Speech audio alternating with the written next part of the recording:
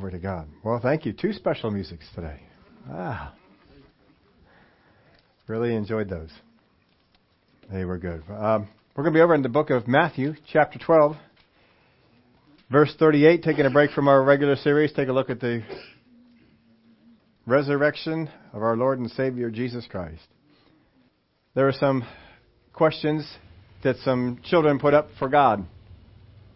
Have you had some questions that you put up for God? I know I've got some questions for them. But here's a few of them. It says, Dear God, I went to this wedding and they kissed in church. Is that okay? Dear God, I think about you sometimes, even when I'm not praying. God, thank you for the baby brother, but what I prayed for was a puppy. If you watch in church on Sunday, I will show you my new shoes. Dear God, if you give me a genie lamp like Aladdin, I will give you anything you want, except my money and my chess set. Dear God, please send Dennis Clark to a different camp next year. Dear God, maybe Cain and Abel would not kill each other so much if they had their own rooms. It works with my brothers. Dear God, please put another holiday between Christmas and Easter. There is nothing good there now. Do you have some questions that you would ask God? I know I have some questions I'd like to ask God sometimes. I threw a couple of questions in here. How many were up on Facebook this morning? But how many were not up on Facebook this morning? All right. Then you didn't see it. I put a question up there. Didn't get to see that one. It's all you could do to get here, huh? All right. Matthew 28, verse 38. Then some of the scribes and Pharisees answered, saying, Teacher, we want to see a sign from you. But he answered and said to them, An evil and adulterous generation seeks after a sign, and no sign will be given to it except the sign of the prophet Jonah. For as Jonah was 3 days and 3 nights in the belly of the great fish, so will the Son of Man be 3 days and 3 nights in the heart of the earth. The sign of Jonah. What exactly is the sign of Jonah? If someone were to come up to you and ask you, what is the sign of Jonah? Would you be able to fully answer them what this was? So to go into this completely, we're going to take a look at the book of Jonah and just read. We're not going to get into all the details of the story, but we're going to take a look at some of the details here of the story. When Jesus makes a comparison, he makes it for a purpose. There's a reason for it. If you were here at the end times class, we looked at that comparison that Jesus did with the end times in the days of Noah. That most people teach that passage of Scripture. Remember, he says 2 will be on the hill, 1 will be left, and 1 will be taken. Most people teach that as a teaching about the resurrection. It is not. Because as it was in the days of Noah, so will it be in the end times. Well, in the days of Noah, who was taken from the earth? The unbelievers were taken. Who was left? Noah and his family. In the rapture, as people try and teach, that's what Jesus was saying, who is taken from the earth? The believer. Who is left? The unbelievers. How is that like the days of Noah? See, Jesus didn't teach the rapture because Jesus hadn't brought in the church. Paul was the one who brought in the teaching of the church. Paul was the one who taught about the rapture. And the disciples never asked him about the rapture. They asked him about what would be the sign of the end of the age. Why would Jesus answer a question they didn't ask? Jesus does not teach of the rapture of the church. And because he doesn't, it does not mean it doesn't exist. But that's an example that he gave. We got into that in the end times class. But here's another example he gave where he said the sign that would be given to this generation would be the sign of the prophet Jonah, who was 3 days and 3 nights in the belly of the great fish. So will the Son of Man be 3 days and 3 nights in the heart of the earth. So when Jesus gives an example, it's amazing how many correlations that you find from one event to the other. In the book of Jonah, in chapter 1, it says, Now the word of the Lord came to Jonah, the son of Amittai, saying, Arise, go to Nineveh, the great city, and cry out against it, for their wickedness has come up before me. But Jonah arose to flee to Tarshish from the presence of the Lord. He went to Joppa and found a ship going to Tarshish. So he paid the fare, went down into it to go with them to Tarshish from the presence of the Lord. But the Lord sent out a great wind on the sea, and there was a mighty tempest on the sea, so that the ship was about to be broken up. So understand this, at the level of the storm now, the ship is about to be broken up. That's pretty severe. Then the mariners were afraid. If you're going to get people that are used to a ship afraid, it's got to be pretty good. And every man cried out to his God. Then they threw cargo that was in the ship into the sea to lighten the load. But Jonah had gone down into the lowest parts of the ship, had laid down, and was fast asleep. It is kind of curious how this storm could be going on. It would be so rough, almost breaking up the ship. They're throwing things overboard, and Jonah is sleeping. Now, you remember that Jesus was in a storm, and he was asleep. But Jonah is sleeping. He's running from the presence of God. He's not resting in the peace of God. Jesus is resting in the peace of God. Jonah is not. He's running from the presence of God. So the captain came to him. I don't know, if I'm the captain, I'm sending somebody. I got better things to be doing. Why do I got to be messing down there with a passenger? But the captain came down, said to him, what do you mean, sleeper? Arise, call on your God. Perhaps your God will consider us so that we may not perish. They said to one another, come, let us cast lots that we may know for whose cause this trouble has come upon us. So they cast lots, and the lot fell on Jonah. Then he said to him, please tell us, for whose cause is this trouble upon us? Now we think the same thing. How many of you think that when something bad happens, really bad happens, I did something really bad? That's what they're thinking. And they cast lots because they say, we'll cast the lots and we'll see who it is. And they don't even say, did you do anything? It's, what did you do?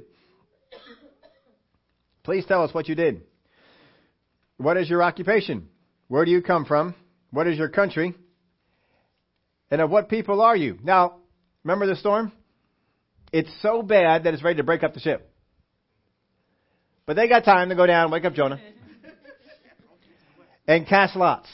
Now, if you're casting lots on a ship that's about ready to be broken up by a very severe storm, how many of you could lose some of those lots that are being cast? I don't know how exactly they did it, but I can't imagine it work as well on a ship in a storm. But they want to hear the story. They don't just want to hear a little bit of the story. They don't just say, what did you do wrong? They said, tell us about yourself. Where are you from? What do you do for a living? Are you asking these questions in the middle of a storm? I am a Hebrew. I fear the Lord, the God of heaven, who made the sea and the dry land. Now, see, they were worshiping their gods. They have gods of the mountains. They have gods of the trees. They have gods of the harvest. They have gods of all kinds of things. He's saying, my God is the God of the land and the sea. He's God of it all. If you're on the land, He's God. If you're on the sea, He's God. Wherever you are, He's God. And they were afraid. Oh, this is a big God. This is a powerful God. This is the God of the land and the sea. Oh, and you got Him mad? Oh, man, are we in trouble? They're afraid. Why have you done this? For the men knew that he had fled from the presence of the Lord. How'd they know that? Because He told them. He gave them the whole story. For the men knew that he had fled from the presence of the Lord because He had told them. Then they said to him, what shall we do to you that the sea may be calm for us? For the sea was growing more tempestuous. And he said to them, pick me up and throw me into the sea. Then the sea will become calm for you. For I know this great tempest is because of me. Now, when did he get this revelation? Let's follow how this went. He booked passage on the boat. It said that when he came in, he went down into the boat. He rested, went to sleep, and when they came down to get him, he was still asleep. If you're asleep, I don't know that you know that the storm's going on. So when does he discover, I'm the reason, and this is how you take care of it? So I have a theory. Now, Brother Hagin used to tell us a theory is a supposition based on ignorance of the topic at hand. That's pretty clear. Really, is it anything else? That's exactly what it is. So I have ignorance on this subject. I don't know exactly what happened here, but I have a theory. My theory is that the reason he was in such a deep sleep is because the sleep came from the Lord, and while he was in sleep, he had a dream. And in that dream, he saw what had to happen. Why the storm came, what had to be done, and what would happen after he was thrown into the sea. Look how sure he is about what happens. He doesn't just say, I have to get off the ship, does he? He gives a visual how this is going to be. Pick me up and throw me into the sea. Then the sea will become calm for you. For I know this great tempest is because of me. Now I want to give you a demonstration on this. And I'm so glad that the children are here. Could I have all of the ECPE boys come up here? Every single one of you. I need all the boys to come up. They are no longer the ECPE boys. You can come up too. Come on. I'll take everybody. Because you understand there's a whole mess of people up on the boat. Now, I am going to make it easier for you. Israel, I want you to be Jonah. All right? Now, Jonah is the bad guy. He needs to be thrown into... You just explained to all these people here that you have to be thrown into the sea. So I want you to get yourself ready to be thrown into the sea by all these guys. What do you have to do? Come on. Get ready to be thrown into the sea. Well, you guys aren't... Now, I want you to notice something. There's absolutely no fight from Israel. Now, if you are Israel and you're about ready to be thrown into the sea, how many of you are giving a little bit of a battle? A little bit of a fight. Aren't you going to be doing that? But he's still not fighting. And he's going to go right over to the edge of the boat, and they're going to throw him over. All right, you don't have this one. All right, thanks, guys. You guys did good. I want to bring you to a scripture in the New Testament. Do you remember what Jesus said about going to the cross? He said, "No man takes my life, I lay it down." What did Jonah do? He laid it down, did he? He told them, you have to throw... Now, this is my question for God. If you're up on Facebook, this is one out there. I always wonder about this. Why, if Jonah knows he's the problem, why doesn't he jump? Right? I mean, if you know you're the problem and you're going in anyway, why not jump? Why put the pressure on these guys to have to throw you? You did it. You brought them into this. They lost cargo because of you. Now you're going to make them throw you over? I'm thinking, if I'm Jonah, be a man, jump. But he doesn't say that. He says, you've got to throw me in. Now see, this gives me the idea that he knew what was to happen. That he saw it. And God told him, pick me up and throw me into the sea. Then the sea will become calm for you, for I know that this great tempest is because of me. Nevertheless, the men rowed hard to return to land, but they could not, for the sea continued to grow more tempestuous against them. It was already strong enough that they couldn't, the boats were about ready to break up.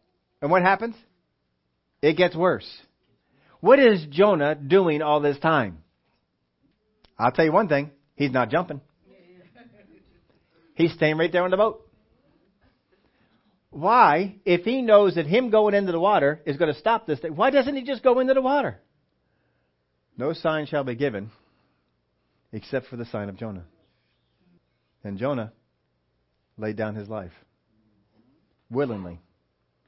No one took it from him. He laid it down willingly, and he was thrown overboard. Therefore they cried out to the Lord and said, we pray, O Lord, please do not let us perish for this man's life, and do not charge us with innocent blood. For you, O Lord, have done as it pleased you. So they picked up Jonah and threw him into the sea. And the sea ceased from its raging. Then the men feared the Lord exceedingly and offered a sacrifice to the Lord and took vows. So, get this idea. The reason that they're throwing Jonah overboard, they don't want to. They don't know him, but they don't want to. The reason they're doing it is because this nasty storm is up there. And as soon as they throw Jonah overboard, the storm stops. Why don't they grab one of their life rafts, throw it out there to him, bring him back in? But look what it says. Then the men feared the Lord exceedingly, and they offered sacrifice to the Lord, and they took vows. You know what that means? Oh, Lord, I'll never do anything wrong again. Right? Lord, I'll never curse again. I'll go to church every Sunday. They took vows. Don't people make vows when something tragic happens and they get out of it? They make all kinds of vows. Make all kinds of promises. They took vows. Probably didn't hold them for more than a week or two. Kind of like you on the New Year's. Not you, but other people. You know, New Year's Day. I'm going to do, and you say what it is going to do, and that lasts for what, January 7th?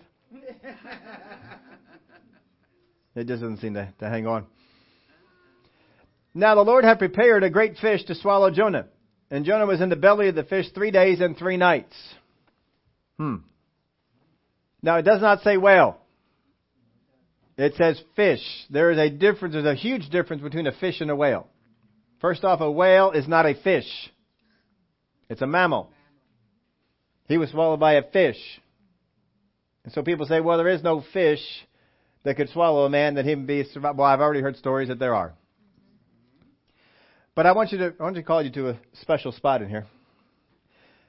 Verse 17. Now the Lord had prepared a great fish to swallow Jonah. If the Lord prepared the fish could do it.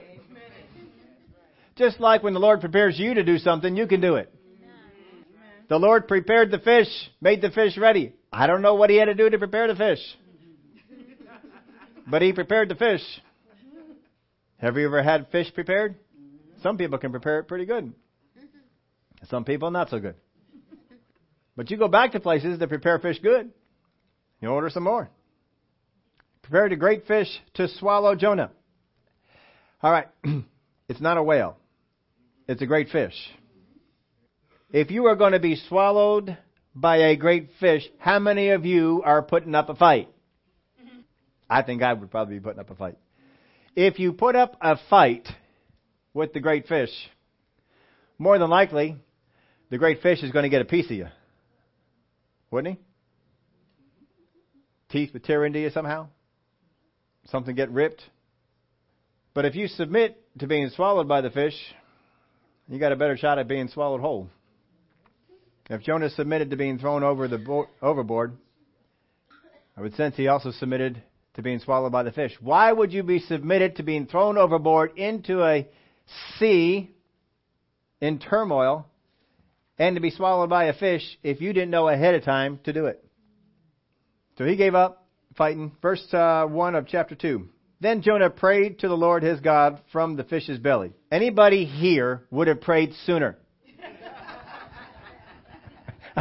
I don't know if I'm praying a whole lot sooner than this. I don't wait until I'm in the fish's belly. I'm doing that a whole lot sooner. He prayed from the fish's belly.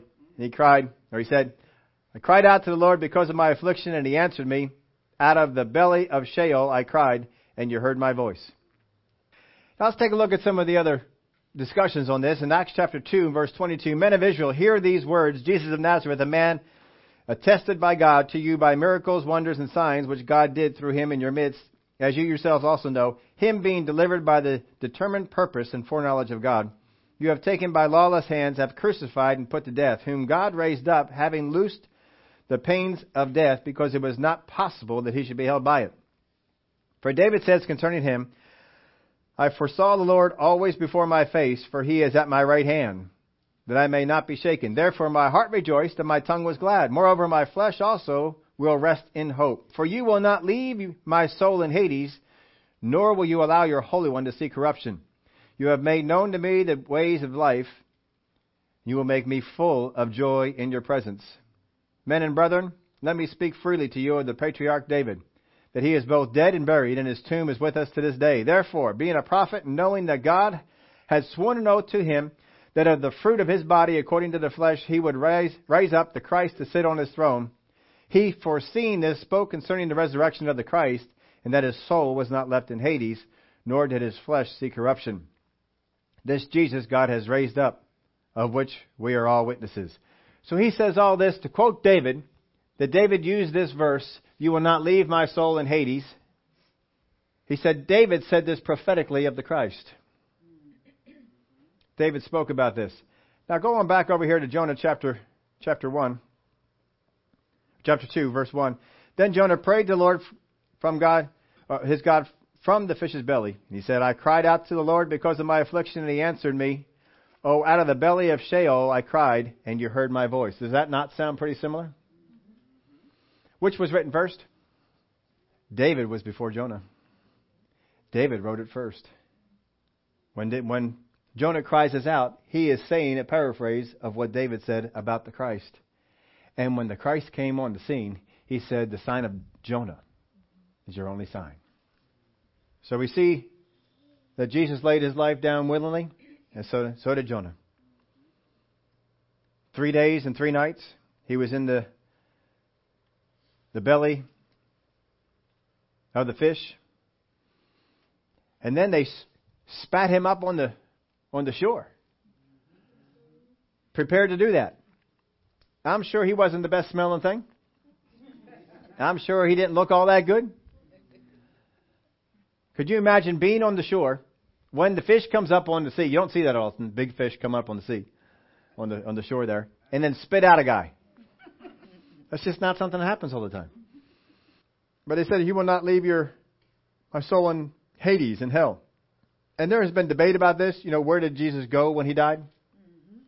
And things of that nature. There's 3 different words for hell. There's Gehenna. The Hebrew in the Hebrew. It's the valley of Hinnom.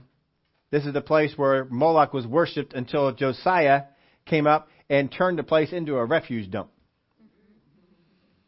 And it became the future. All they did was they burned garbage there.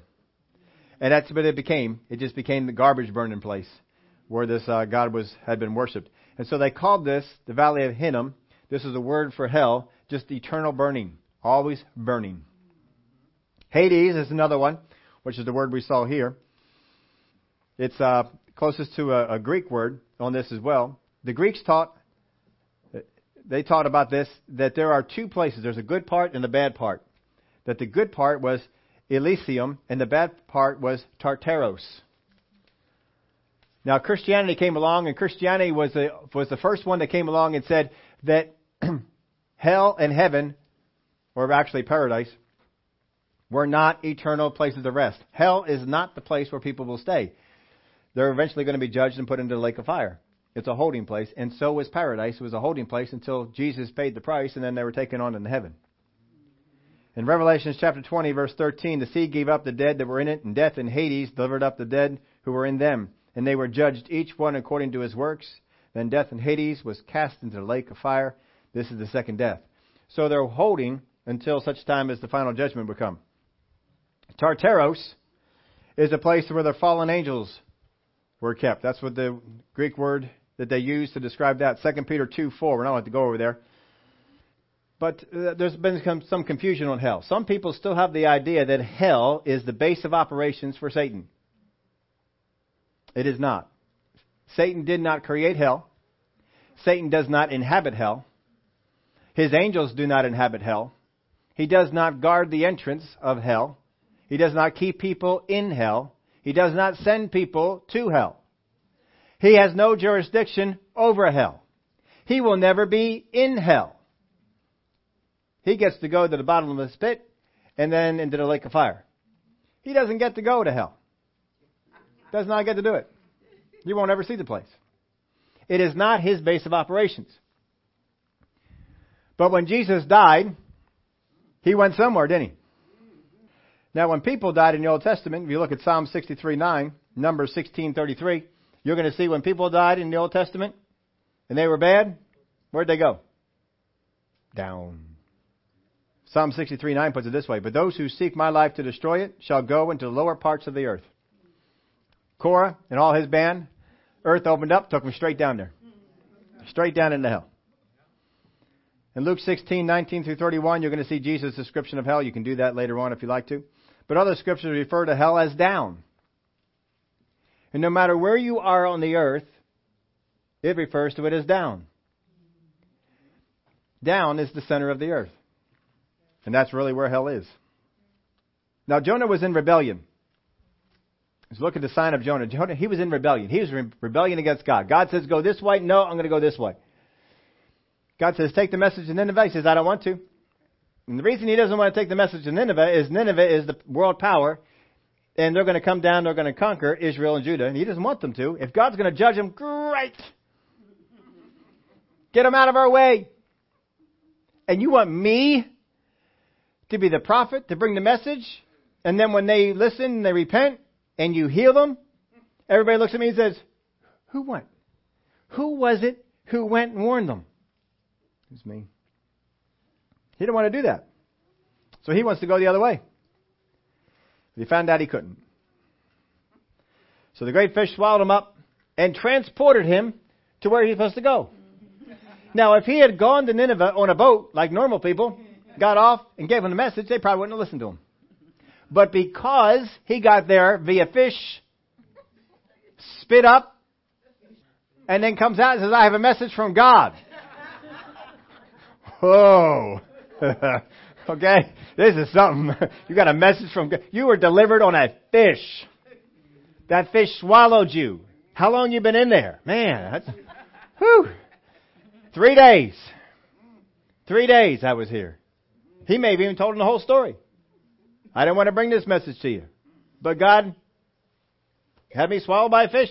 And here I am. Here's the message. And I'm sure it was real heartfelt. Can you imagine Jonah? All right, God, I'll do it.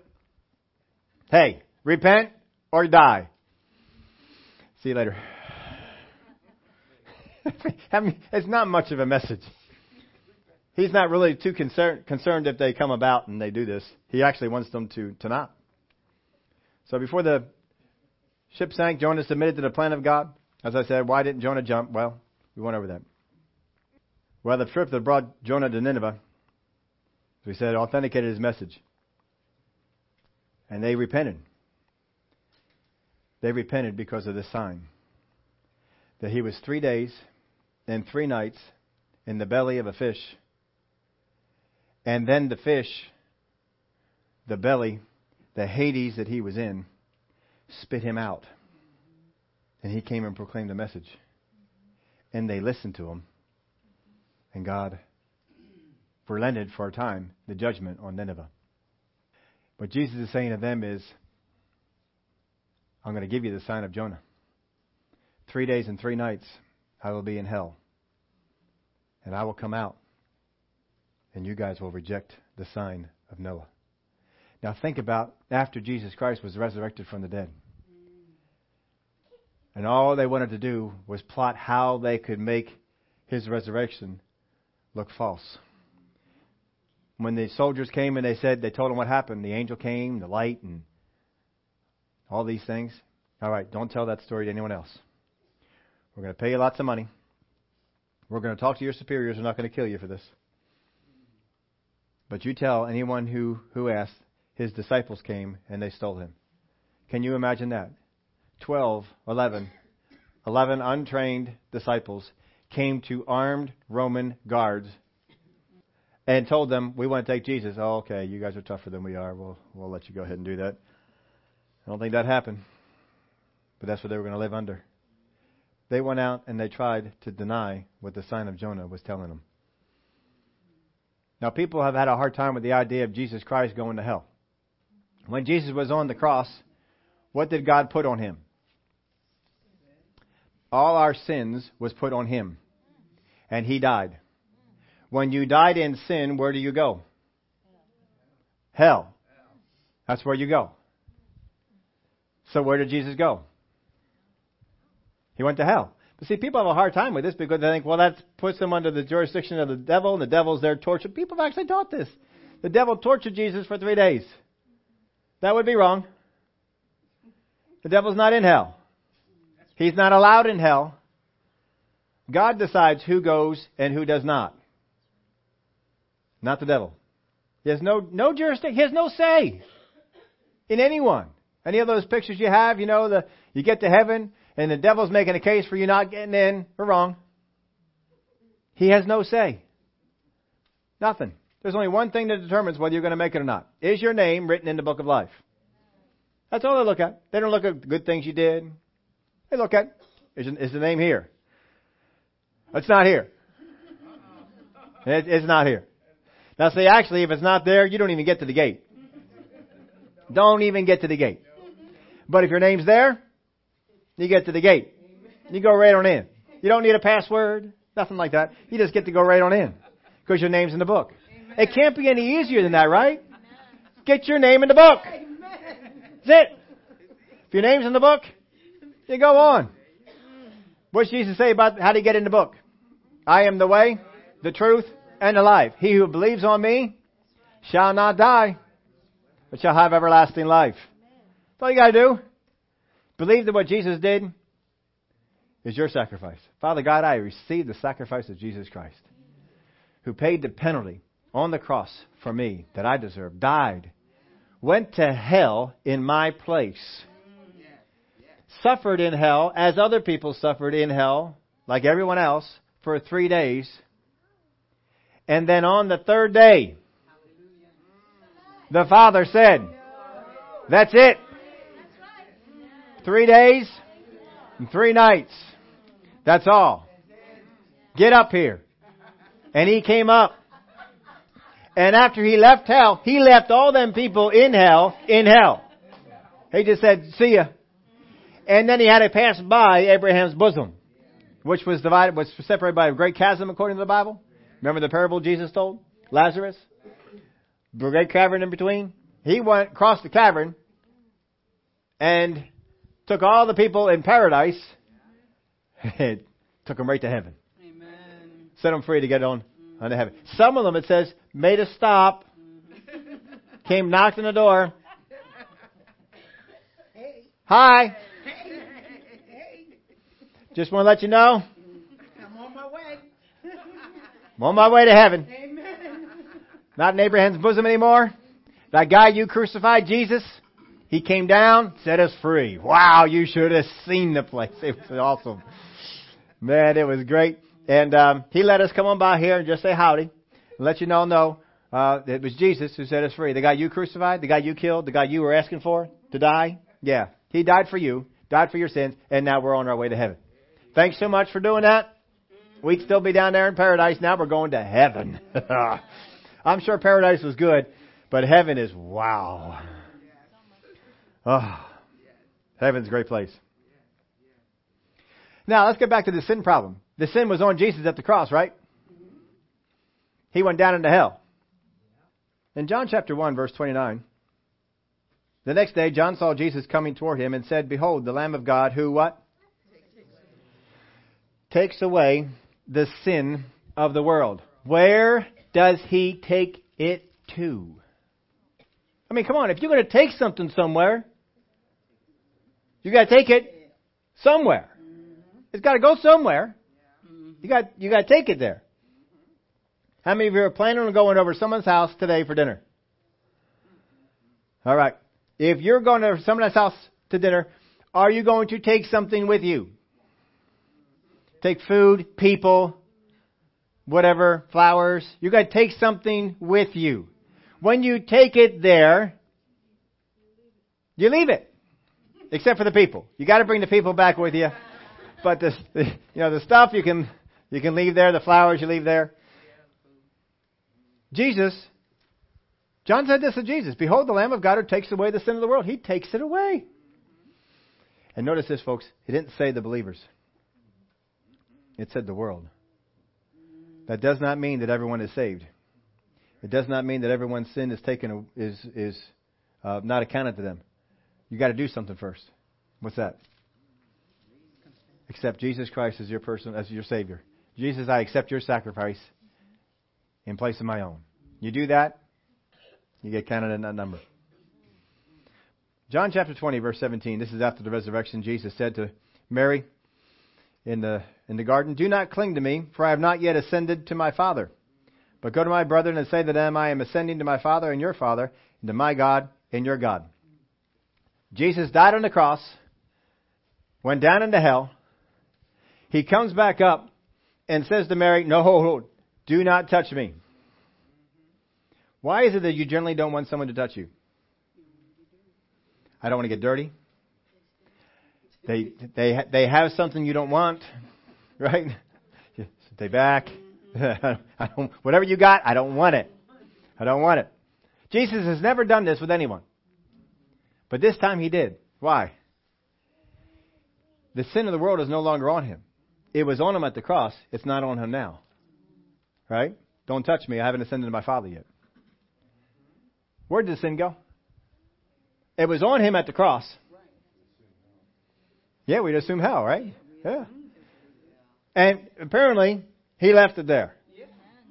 So all the sin of the world is taken away and it's gone. Don't ever get in fear, folks, that when you get to heaven, that God's going to have this big party and you're going to be brought up here. Let's see what you did. And everybody's going to find out all the things that you did. And let me tell you what. Most people in heaven are not going to care what you did. Besides that, that's not what God's about. He took the sins of the world away. Not bringing them back. Now, after this situation, he lets people touch him. Remember he says to Thomas? Thomas, go ahead and touch me. Go ahead. Come on, touch me. What happened? He must have ascended. Must have gone to the Father and did whatever he had to do in the state that he was in. Now you can go ahead and touch me. But he didn't have any sin on him. It was gone. In 1 John 2:2, and he himself is the propitiation for our sin, not only ours, but also for the whole world. The whole world. What's the world got to do? Except Jesus. Hebrews 1:3, who being the brightness of his glory and the express image of his person, and upholding all things by the word of his power, whom when he had by himself purged our sins, sat down at the right hand of the majesty on high. Your sins, folks, have been purged. They're gone.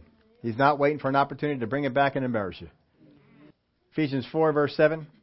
But to each one of us grace was given according to the measure of Christ's gift. Therefore, he says, when he ascended on high, he led captivity captive and gave gifts to men. Now this, he ascended, what does it mean? But that he also first descended into the lower parts of the earth. He who descended is also the one who ascended far above all the heavens, that he might fill all things. He descended so that he could ascend and bring us with him. The sign of Jonah. It is still here with us today, but in particular, it was there for them in that day. He says, you guys are not going to get any sign but the sign of Jonah. 3 days and 3 nights. Remember the Pharisees even went to the Romans and they said, look, he told us that on the 3rd day he would raise again. We want to make sure his disciples don't steal him. Can we have a regiment of soldiers? And they said, hey, you got your own regiment. Do what you want with them. So they put their own guard up so the disciples couldn't come and steal. They remembered that he was going to rise again on the 3rd day. How is it that his own 11 did not? How is it on the 3rd day some of his own disciples would have long faces? Oh, it's the 3rd day and Jesus is dead, and they didn't remember. But here's what he said. The sign of Jonah. 3 days and 3 nights he would be in the heart of the earth, in Hades. He bore all your sin on that cross.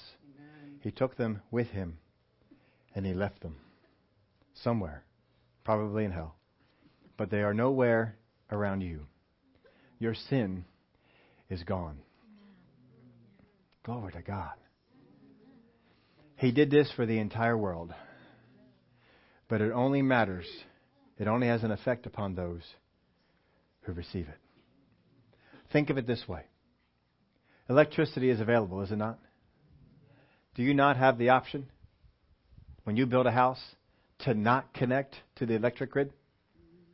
Well, I don't know why you would do that, but you could have the option of not connecting to the grid and not getting all the benefits of electricity, lights, indoor washer, dryer, refrigerator, freezer, dishwasher, hot water heater, fans that run the heat throughout your whole house. Or air conditioning. All these things come because of electricity. But you could opt out. And you could say, no, that wasn't for me. They didn't do that for me. Well, it's there. You got to tap into it. You got to tap in. You got to tap into what God did. You got to tap into it. Would y'all stand up with me? With every head bowed. No one looking around. If you're here today and you say, I'm not tapped in, I have not yet connected to have my sins forgiven, don't leave here before that's taken care of. Why would you want to pass up on this great opportunity? Well, if God proves himself to me, and Jesus said to this group of Pharisees, I'm not going to prove myself to you. I don't have to. No sign will be given except the sign of Jonah. 3 days and 3 nights in the belly of a whale. 3 days and 3 nights in the heart of the earth. To be raised, well, how do I know that he was raised? Because 11 people who lived with him, served with him for 3.5 years, all died. All but John. And they tried to kill him. They all died believing that Jesus Christ was raised from the dead. How many others were there beside the 11 who knew that he was raised from the dead and were willing to die for that? That's testimony to us that he was 3 days and 3 nights in the heart of the earth and then was raised. Took your sin far away. But in order for it to have any effect upon you, you must submit to him. You could be like Jonah and get on the ship to Tarshish. Flee the presence of God. Not recommended.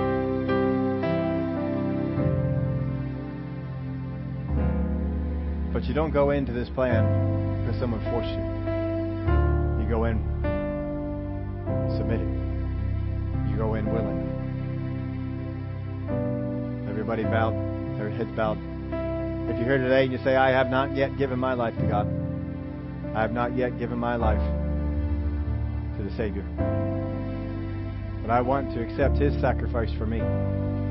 And my sin will be taken away. Not held accountable to me at all. If that's you, just raise up your hand.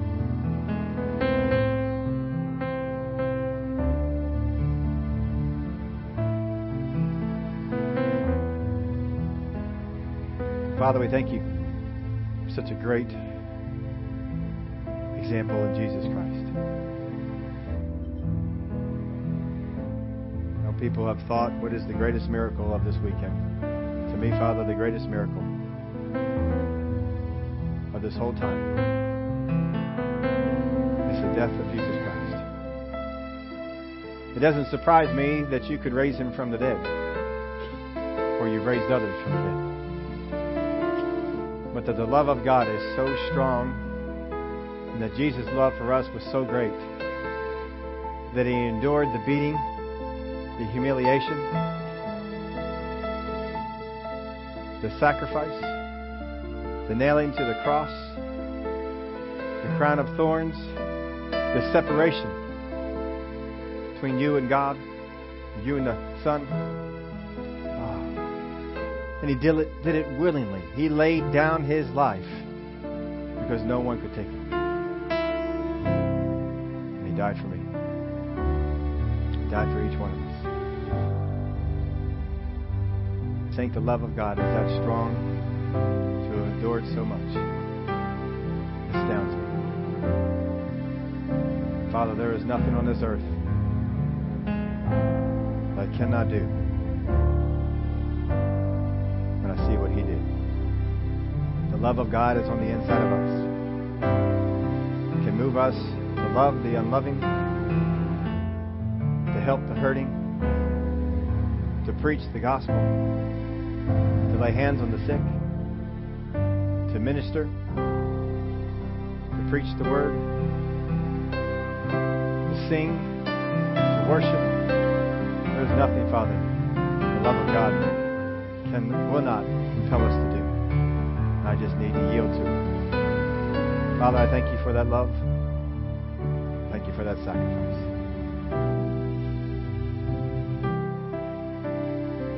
In the name of Jesus we pray.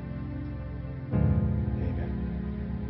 Glory to God. Before we go, We have a couple of praise reports. If you didn't get your praise report in, you got a few minutes. You can write one down and get it on over here to us. What has God done for you this week? Oh, we have a special number.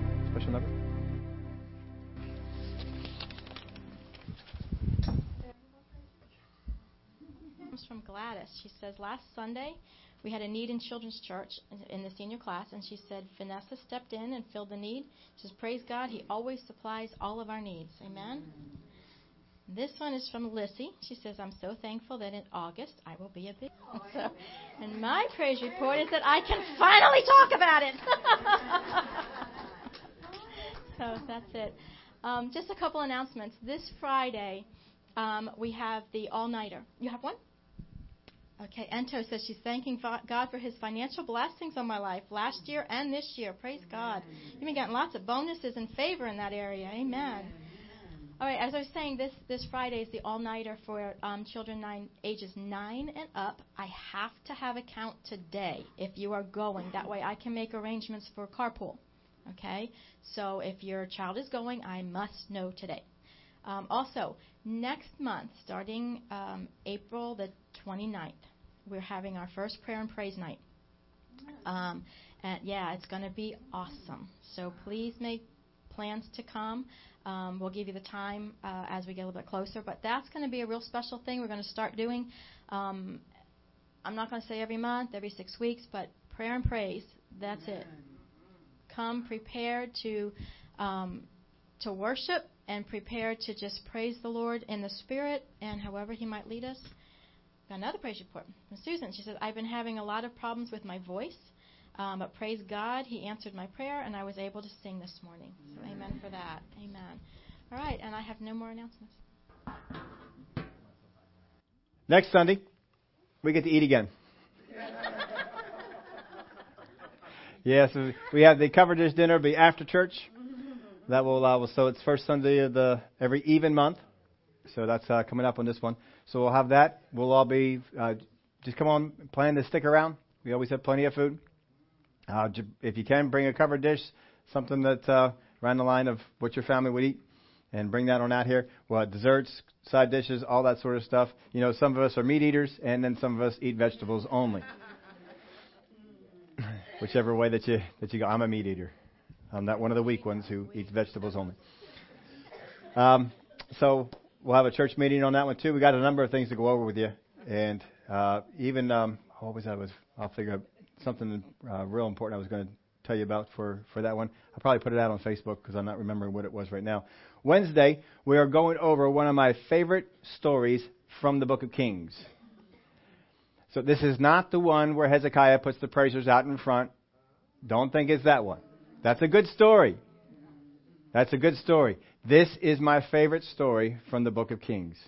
I've told people who were at the last Wednesday, I sometimes wake up in the middle of the night and remember parts of this story. This story is just awesome. And if you're not here on Wednesday, you won't hear it. No, we'll put it up there eventually on there. But come on out here on Wednesday night, 7:30. We're going to have that going on. And next week, we also will not have any class after church, but we'll have them pick up the week after that. So we'll have the cover dish, and that's it. I think that is about it. Check up on Facebook. We'll